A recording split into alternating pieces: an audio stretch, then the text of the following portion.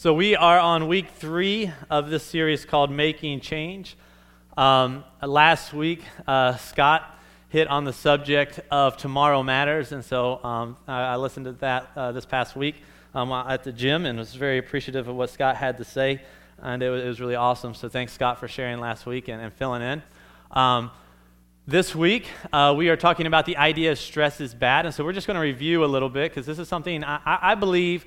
This is very just practical. These series or these 4 weeks are very practical and very good for you. And I believe that if you apply many of these principles to your life, right, it really can change it for the better. And so let's just kind of review a little bit. The first week was less is more. Last week was tomorrow's matters. Today is stress is bad. And then next week will be giving is good. When I was up here a few weeks ago, one of the things that I made you do is actually repeat these with me. And so I'm going to do that again. Are you ready? All right, just read through these with me. Ready? Less is more. Tomorrow matters. Stress is bad. Giving is good. All right, one more time because you almost sounded like you meant it. All right, ready? Less is more. Tomorrow matters. Stress is bad. Giving is good. So, who would agree with me that money causes stress in their life? Absolutely. All right, just can I get? Yeah, I got some amens. I got more amens on that than I have all year. All right. The truth is that our finances can cause a lot of stress in our life. To be honest, like if you were to ask my wife if I am a high stress person or if I kind of wear my emotions on my sleeve, she would tell you no. She would tell you I'm pretty like flatline most of the time and pretty even kill. Not a whole lot like gets me upset or gets me worried. And you know, like I don't think I'm really that stressful of a person to be around, and I just don't. That's just not who I am. But I have had situations in my life where I have felt a lot of stress, and I've probably even projected it on other people. And when it comes to one instance in particular, like. I just remember being extremely stressed out, and I've shared this story with many of you, but many of you have never heard this story because you're newer to our congregation. Well, 4 years ago, not too far after I had moved here, a number of things were going on in our lives. We had moved from Alabama to here. We had bought a house. We had a baby, and I kept a rental down in Alabama. And tax season was approaching, and right as all of this was happening, I got a phone call from my renters down in Alabama telling me that some men and some boats had picked them up out of my rental house. And so what that meant was my rental house was under about 4 to 5 foot of water. And so I'm starting to freak out a little bit because not because I thought my renters were in danger. Like, you know, I would like to say, like, I just asked them, like, hey, are you okay? Oh, glad. It doesn't matter because you're fine, right? They were young. They were strong. They could have swam out. You know, what really, and I'll be honest with you, right? Like, I wish I could say that as your pastor, that's really how I felt about the situation.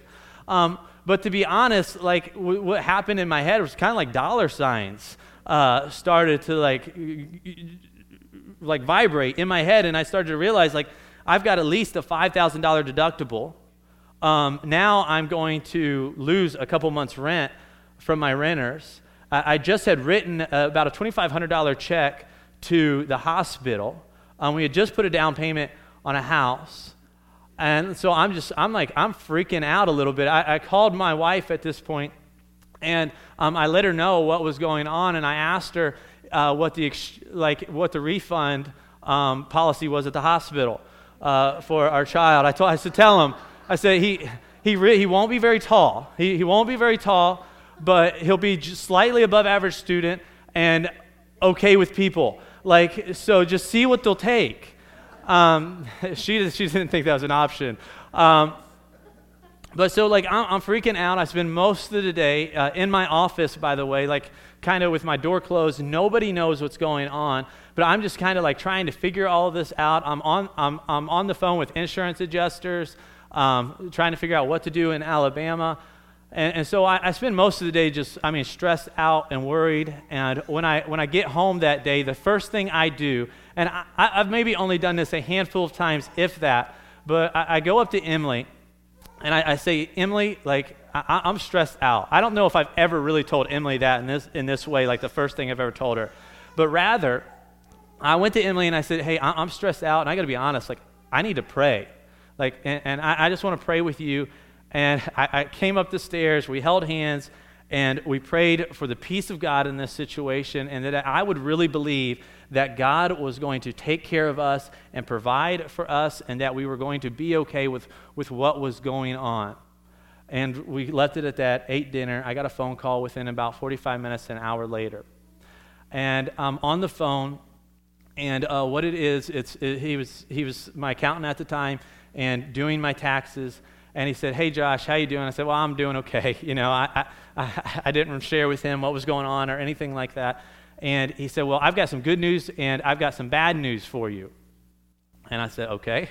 I said, well, you know, I did tell him this. I said, I've had a decent amount of bad news today, so let's start with that so I can end on the good. And so he said, well, the bad news is that you owe roughly about $6,000 this year in taxes. So what had happened is when I bought my home in Alabama, it was a first-time home buyer. The government was doing a no-interest loan program where they give, when they give about $7,000 out of interest-free loan. But if you moved out of the house, I just thought in my head when I even moved, I just thought as long as you still owned the house, you were good. But if you moved out of the house, you had to pay it all back in one lump sum. And so he said, you owe about $6,000 total in taxes this year, including paying back the loan. And then at the time, I was paying quarterly taxes on top of your quarterly taxes. And I said, okay, yeah, that's bad news. But here's the thing, and this is the truth, is as I was calculating it through my head, and because I was doing a lot of math that day, I realized, like, we can pay it. Because I believe in saving anywhere from about 4 to 6 months of living expenses just in case, like, you decide to fire me, right? Like, I can say what I want right now. I'm honest with you. Like, I can say what I want to you, and I could still feed my family for about 6 months right now. So there you go. Like, hey, get rid of me. But at that point in time, with all these expenses going on, I knew I was broke. Like, there was going to be like zero signs like in the savings account at this point, with everything going on. And so I just said, okay. I'll be completely honest with you. I had a peace about it at that time, because my wife and I had just spent time in prayer. I said, okay, and this person had no idea, the accountant had no idea. And I said, so what's the good news? And this is what he said. He said, the good news is somebody let me know that they had decided to pay your taxes this year. And at that point, like I almost started crying. I didn't, because I just didn't want to lose my man card. I didn't want to see my wife first, she'd never seen me cry. I didn't want her to. And I told him, I said, first question I asked, I said, does the person know like how much I owe? Because they probably thought like, you know, I just owed like a little bit and they just wanted to be nice to their pastor or whatever. And he said, yeah, they know. And I said, so they're sure? And he said, yeah, they're really sure. And then I began to tell him, I said, you know, I said, you have no idea this is going on. And I said, the person who gave that money had absolutely no idea my house in Alabama had just flooded. Had absolutely no idea. The only people in our church that knew what was going on at that time was my wife, because I didn't want anybody to feel sorry for us, and I just didn't want, like I said, I'm not a high-stress person typically, and so you should bear your burdens with one another, but I just didn't want to stress anybody else out in our church, and I didn't want them to know what was going on. And so, like, that is just like a miracle that God had worked in our life, and it all happened within really an hour of that time of prayer. And what I just want to share with you, the reason I share that story with you this morning is because here's the thing, like, because God cares about you and your finances are such a big part of your life and who you are, God cares about your finances and what you do with them. this isn't an area of our lives that we shouldn't discuss in the church just because it's personal, because our finances are deeply personal. But rather, because they're so personal and because God cares about them and God cares about us, this is an area that we should talk about and be honest, even with people in the church about if we're struggling. Now today, we're going to focus on something very particular when it comes to our finances, and that's debt. Debt naturally causes a lot of stress in our lives, and it causes a lot of stress that we really don't need, but a lot of it is brought on by ourselves, right? One more time here with me. Stress is bad. Ready? Stress is bad. And so when I'm talking about stress is bad, this is what I mean, is that debt is not good. You know, we think of this Proverb 22:7, it says this, it says, "The rich rule over the poor, and the borrower is" what to the lender? Slave to the lender. Now, here's just kind of how I know you believe this is true in your life. Because you have never gone to anybody, like if you're married, and said, "Hey, since I acquired all of this debt, like my marriage has just gotten so much better." Right? Like nobody says, "I just love my high interest credit cards." Right? Just nobody says that. Like nobody looks at their statement that they get for their mortgage and are just glad that they're paying as much in interest as they are on their house.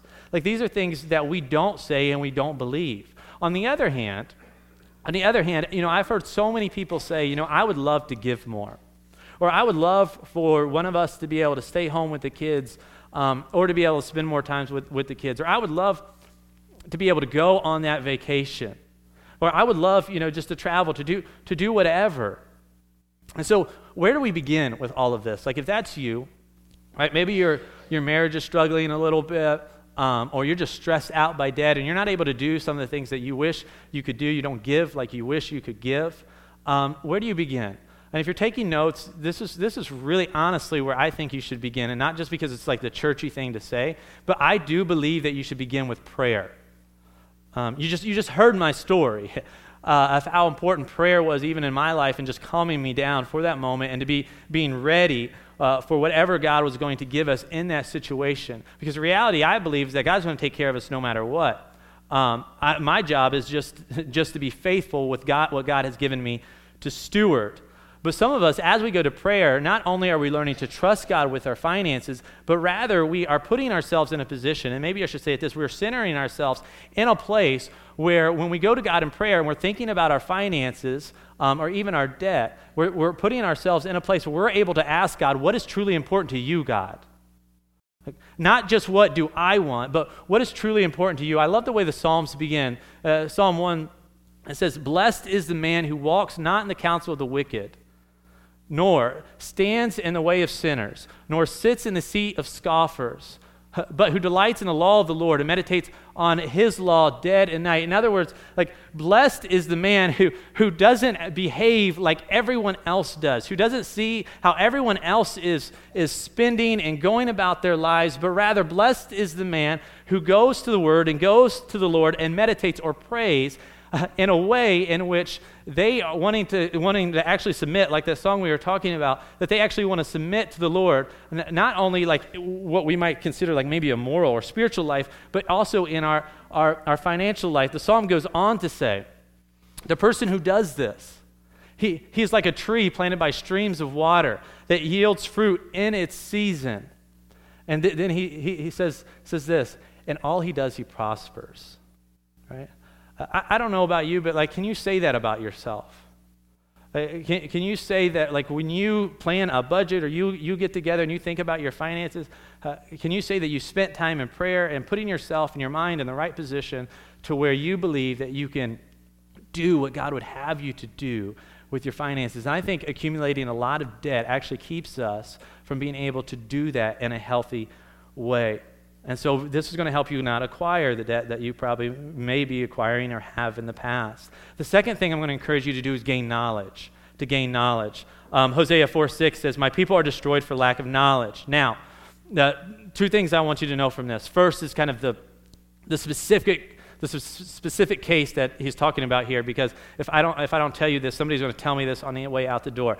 Hosea is not talking about your personal finances here. What Hosea is talking about here is that the people of God are not taught the word of God, so the people of God are no longer the people of God. In fact, God no longer even recognizes them or the church because they haven't come under the word of God. They haven't come under the truth of God, and they're not actually following God. That's what Hosea means. So that's the specific principle. But there's a general principle here that is true as well. That people perish if they don't understand the truth, right? What we're taught is the Word of God is truth, and God is the God of all truth. And so just understanding, having knowledge of the way the world works, and this includes your financial world, is helpful for you. And so I want to take a moment, and Scott just unloaded on you last week about how tomorrow matters by just giving you a ton of knowledge. Well, I want to give you some knowledge here on how debt and interest can work against you here. And so let's just pretend for a moment that you have a credit card and you're the average American who is about $16,000 in debt in your credit card. Now, if you have a relatively high interest rate on your credit card, and a lot of our credit cards are, if you have a 16% interest rate on a $16,000 debt, and you pay the bare minimum of about $250 per month at 19% interest, for 40 years, you will pay about $140,000 in interest. Right? Calculate that. You will pay about 5 times, if not more, than what you owe on a $6,000 debt. Now that is really crazy, and you're throwing away a lot of money if you're doing that. Second thing I just want to share with you, I just want to show you here, because this is a mistake I think that we can make depending on your financial situation, is let's say you're going to buy a new truck. I want a new truck, all right? That's why I threw it up here. There's my truck that I'm going to buy. All right? This is kind of just the average four-wheel drive Chevy Silverado 4-door, which I really want. But it's going to cost me about $40,000 out the door. Now, if you get about a 6% interest rate over it, in it for about a 5-year period, you'll pay about $46,000, so about $6,000 in interest, so about $6,000 more than what it's actually worth. Now, if you drive it for about 5 years and put about 13,000 miles on it, which is about the average, what the average driver does, in 5 years, your truck will be worth about half, if not less than half of what you paid for it. And so it's not that it's bad to own a truck or to buy a truck. You're keeping people working in jobs and maybe even helping the economy. But if you look at this as an investment, this is a very bad investment to buy a new vehicle in this way, especially depending on where you are and as far as your financial situation is concerned. Move on to a mortgage here. And this is one of the debts that most of us probably have. The average house price of a house in the United States is about $128,000. It's probably about the average here in Talmadge, I'm going to guess. So if you get a loan for about $128,000 and you don't put anything down, at a 30-year fixed rate of about 5.5, which, right now we're in some of the best rates that we've ever had as a country when it comes to being able to buy homes and mortgage and so forth. You'll pay roughly $262,000 for that house by the time you own it. Which means that you actually have paid more in interest for the house in a 30-year period than you actually agreed on the buying or the purchase price of the house. Now, if you're lucky, you'll live in an area where your house will actually appreciate. But that's not always the case. Depending on where you live and what happens to that neighborhood or that place over time, your house could actually lose money. And so when people tell you that all of these things are good investments, well, or you should invest in this or that, they may be, but if you spend the life of your loan and paying that interest on that loan, you still could be losing a lot of money without paying down debt. And so this is how kind of debt can work against you. Now, on the other hand, interest can work for you. And so go ahead and go to the next slide. If you were to invest, say that $16,000 that you lost on your credit card, if you were to put that maybe in a Roth IRA or some type of savings account, and you're able somehow to get about 12% interest over the next 40 years, right now the markets are about 15%, believe it or not, but they also get sometimes lower than that, much lower sometimes. But if you invest $16,000 at a 12% interest rate over 40 years, you will have just under $1.5 million. So this is, if you're young, think about this. If you're not young, there's still some things you can do, like don't give up. Now, get this.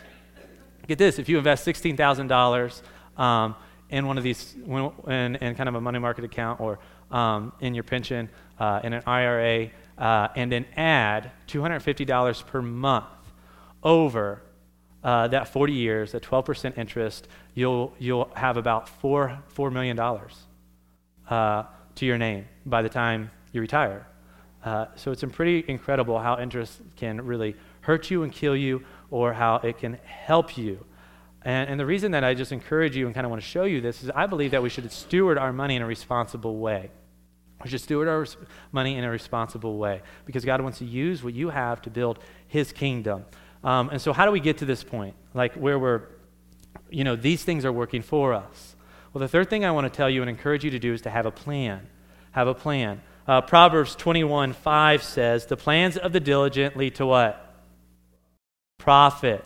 As surely as haste leads to poverty.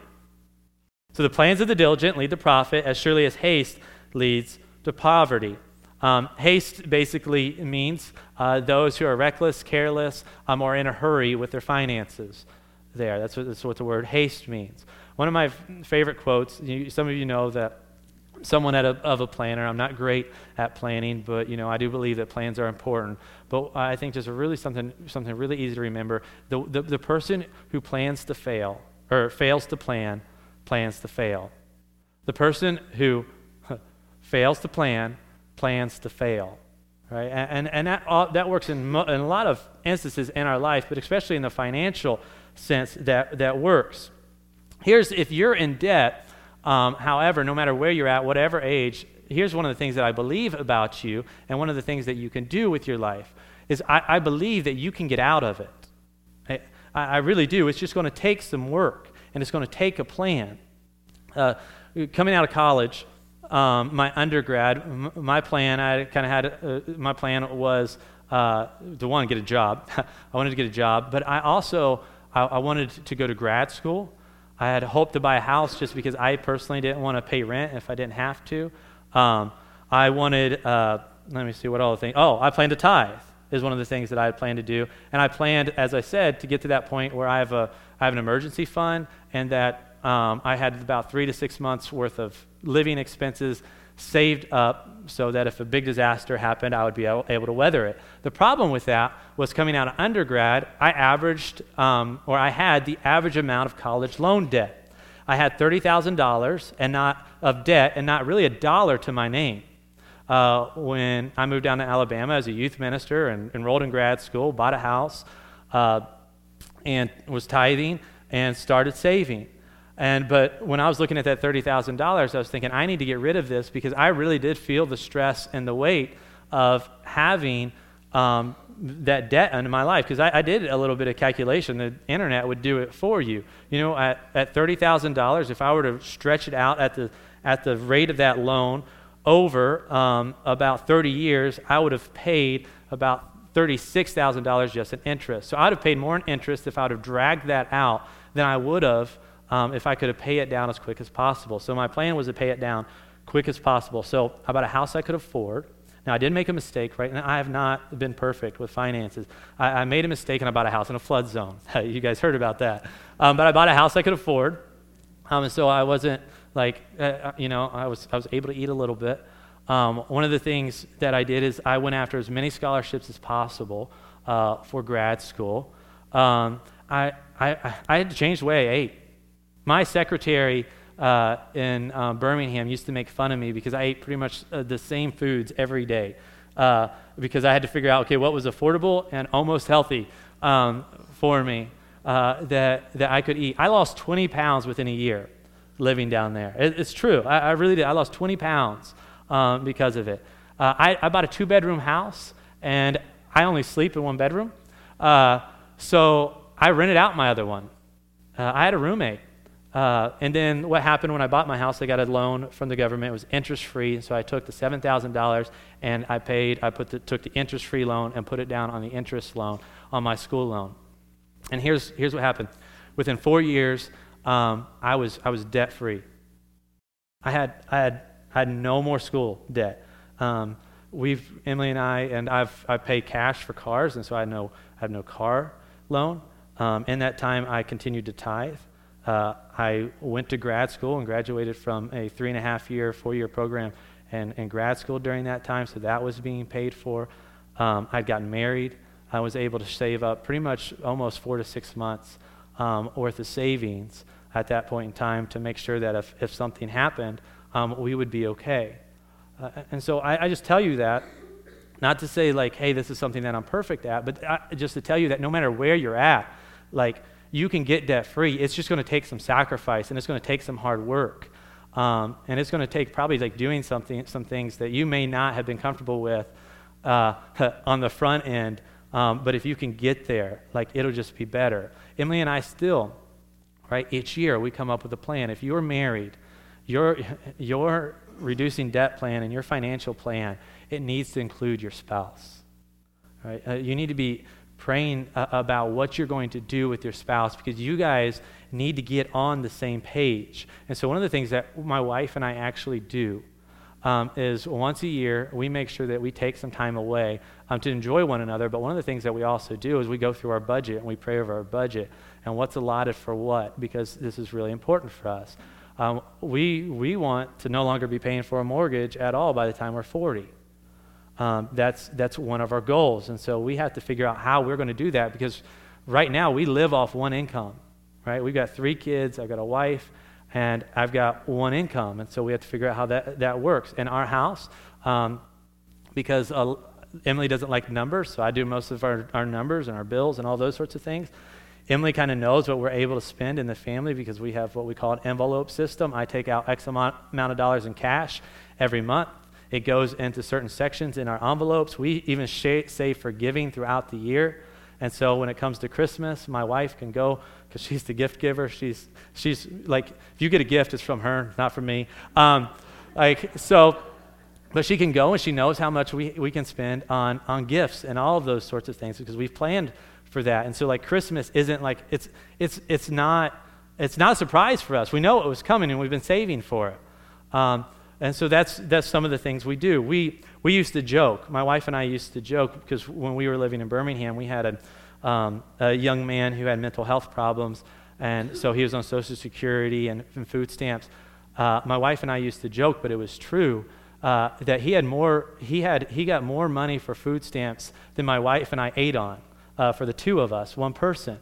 It was true. We kind of laughed about it, but because we were at the place we were at financially, we just knew to continue to be healthy, right? We had to stay on a strict budget. And when you're reducing debt, that's just that's something that you need to think about. What do we need to cut out, and how do we need to practice to be good stewards, and how do we need to live to be good stewards of what God has given us? The fourth thing that I want you to know here, and what you're going to have to do, because all of this is kind of relatively useless if you don't do this fourth thing. If you don't pray and practice self-control, right? I can write down, I can put the budget's the easy part, right? You can put it on paper, and you need to do that, by the way, because if you don't put it on paper, you're probably not going to do it at all. You're not even going to try to keep it at all. But if you don't practice and pray for self-control along the way, like, it is just not going to work. Proverbs 25:28 says, like a city whose walls are broken down is a person who lacks self-control. Like, what it's talking about here is a city is just protected, but if its walls are broken down, people can siege it easily. They can get in. And to be honest, like, so many of our spending walls are just open. And so we see something, we've got to have it. It's because we lack self-control, and it's because we want something now. A lot of us, when it comes to our spending habits, we're like children. I don't know about you, but when your kids were toddlers, or if your kids are toddlers, and you plan on having dessert that day, like, you don't put the dessert on the table during the dinner time, do you? No, you don't. At least you don't in my house, because my 3-year-old will be screaming that he wants the pie now and he wants the dinner later. And the truth is, though, like, if you were to do that with a bunch of adults, like if we were to sit down and have dinner with that, all of us would understand that the pie is for later. But here's the thing, you didn't believe that to be true at one point in your life. Like, you had to be taught that. Most of us, unfortunately, however, have never been taught that when it comes to our finances. Like, nobody has taken time to teach us, like, you got to have the dinner first and you can have the pie later. Like, you have to wait, though, because you want to fill up on what is good first. And so many of us, we're just kind of out of control, and we just kind of spend, and we spend because we're not trained to wait. Ladies, I don't know about you, but maybe it kind of happens to you kind of like in a trickle way. Like, you go shopping, and that's on sale, and this is on sale, and this is on sale. And so it kind of adds up gradually, or, maybe you're just in a habit of getting your coffee out or eating out a good bit. Maybe, you want to get your nails done once a week.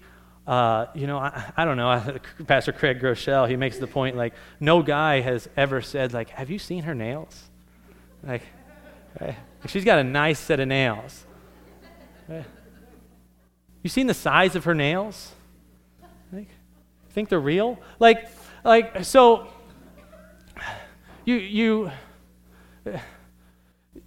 sometimes we're spending money on things that really aren't that important, but they add up. Maybe it's even for our kids. Like, right, your toddler probably doesn't need the Nikes. Like, right, if you can afford them, great. Like, but their feet grow another size in a month. Right? They don't even like Nike. They like Paw Patrol. Like, right? So, like, think about the guys, all right, golfing, right? Maybe you're going to golf once a week, but to be honest, guys, like, that little stuff, we don't mess with that, right? The only thing that, like, separates us from toddlers are how expensive our toys actually are, like, right? Like, you're going to just go break the bank all at once. Like, you're just going to go out and buy the boat, right? And then you're going to need that truck to go with it, and probably the lake house. Yeah, some of you guys are smiling. You know what I'm talking about. Right? But the truth is, as we think about our finances, God has given it all to us. And one of the reasons that we do a kind of a financial series relatively often is just to remind us that we are to steward it well. And so here's just something kind of to think about right now as we think about being stewards and praying and practicing self-control is if you can say no now, right? If you can say no for a little while, this is what we want to do so that we can say yes for the rest of our lives. So say no for a little while so that you can say yes for the rest of your lives. Just imagine this. Imagine just paying cash for everything. Wouldn't that be nice? Wouldn't it be nice to be able to show up and to be able to buy that boat from that guy or whatever and just say, hey, I don't really need this boat, but I've got X amount of dollars cash right now. Will you take it? Imagine about actually not being worried about if you got fired or not. Like, imagine just thinking, like, if I lost my job today, I'm cool. I'm good. Like, what would that be like? Like, is that better life? Is that a better life than what most Americans are kind of living right now? Here's the thing, like, to get to this point, you've got to take responsibility for your finances. You do. You have to take responsibility for your finances. For most of us, like, our accountants aren't calling us, telling us that, hey, they have somebody who wants to pay one of their debts down. That'd be awesome. Like, I hope that for you. Like, I pray that for you. But really, the big miracle in our lives are probably small miracles that God is doing. And so it's listening to something like this, and it's taking the next steps to get your financial life in order and responding to believing that God has called you to be a good steward of your finances. And so probably one of the biggest miracles in your life is just starting small and starting somewhere here. And so that's what I hope for you. One more time, let's review real quick before I pray for us. Here we go. Less is more. Tomorrow matters. Stress is bad. Giving is good. One more time. Less is more. Tomorrow matters. Stress is bad. Giving is good. Pray with me real quick. Hey, Father, this morning I do pray that we believe that we are to be stewards of what you have given us. And I pray that if anybody is under any financial stress right now or has any debts, I pray that they're not freaking out, Father, but rather that they just recognize that they're to be good stewards of what you've given them. I pray right now that you calm their spirit and their soul, and you're able to clear their mind, and that they're able to understand how to move forward and what to do with their current financial situation. I pray that you give them that knowledge. Father, I pray that you give them a plan. If they need help, Father, I pray that they come to Scott Stedman or somebody in our church. Father, come to me. I'll help however I can. But Father, I pray that you help them have a plan. I pray that you help them get on the same page as their spouse as well. Father, we pray for self-control. We are told that self-control is one of the fruits of the Spirit. And so, Father, I pray for your Spirit guidance over everyone's life in this room. I pray, Father, that you just bestow the self-control on them and you tell them what they need and what they don't need and what you've given them is for. Remind them that everything that we are given is supposed to help build your kingdom and to bless other people and to be an expression of our love for you. Father, I pray that we take the steps forward that we need to take to be good stewards. So that may be saying no today so that we can say yes tomorrow. I pray that over us this morning. It's in Jesus' name I pray. Amen. Now I want to end with this here. There is a debt in your life that you cannot repay. There's a debt in your life that you cannot repay. Here's what the Bible teaches. It teaches that all have sinned and fallen short of the glory of God. And the wages of sin are death. In other words, the debt of your sin is death. Right? And what we're told is that we cannot pay this debt that we have accumulated. But God has paid this debt for us by sending Jesus Christ to the cross to die for us for our sins. God has paid the debt by sending his Son that we could not repay. And you can spend your entire life trying to earn your way back to the Lord. But the truth is you will never get there and you will always wonder if it was ever enough. When God sent Jesus to die on the cross for your sins, he sent Jesus who lived the life you should have lived, died the death that you should have died, and he rose again so that we might have hope and to give us assurance that he loves us and that you can be debt-free if you receive it. And so if you are here this morning and you believe that you can earn your way to God and that you can pay your own debt, I'm here to tell you that the Bible tells us that we cannot, that it can't be done. And so how are you forgiven? How are you made right with God? You receive God's payment of his Son on the cross as your Savior. And you turn from your sins and you follow Jesus. You've got to receive it. You've got to receive the payment. When I got that call from the accountant, I could have done one or two things. I could have done one or three. I'll give you one or two right now, and I'll tell you the third, because there's others of you who need to hear the third option. One of the things I could have done is said, hey, I don't want it. I'll pay it myself.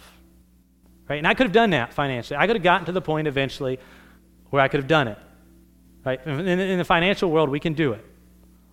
Right? Or I could have said thank you and received it. I did. Right? Yes. You want to do what? Yes. You want to pay that? Yes. Right? God is asking you right now, do you want to receive his salvation?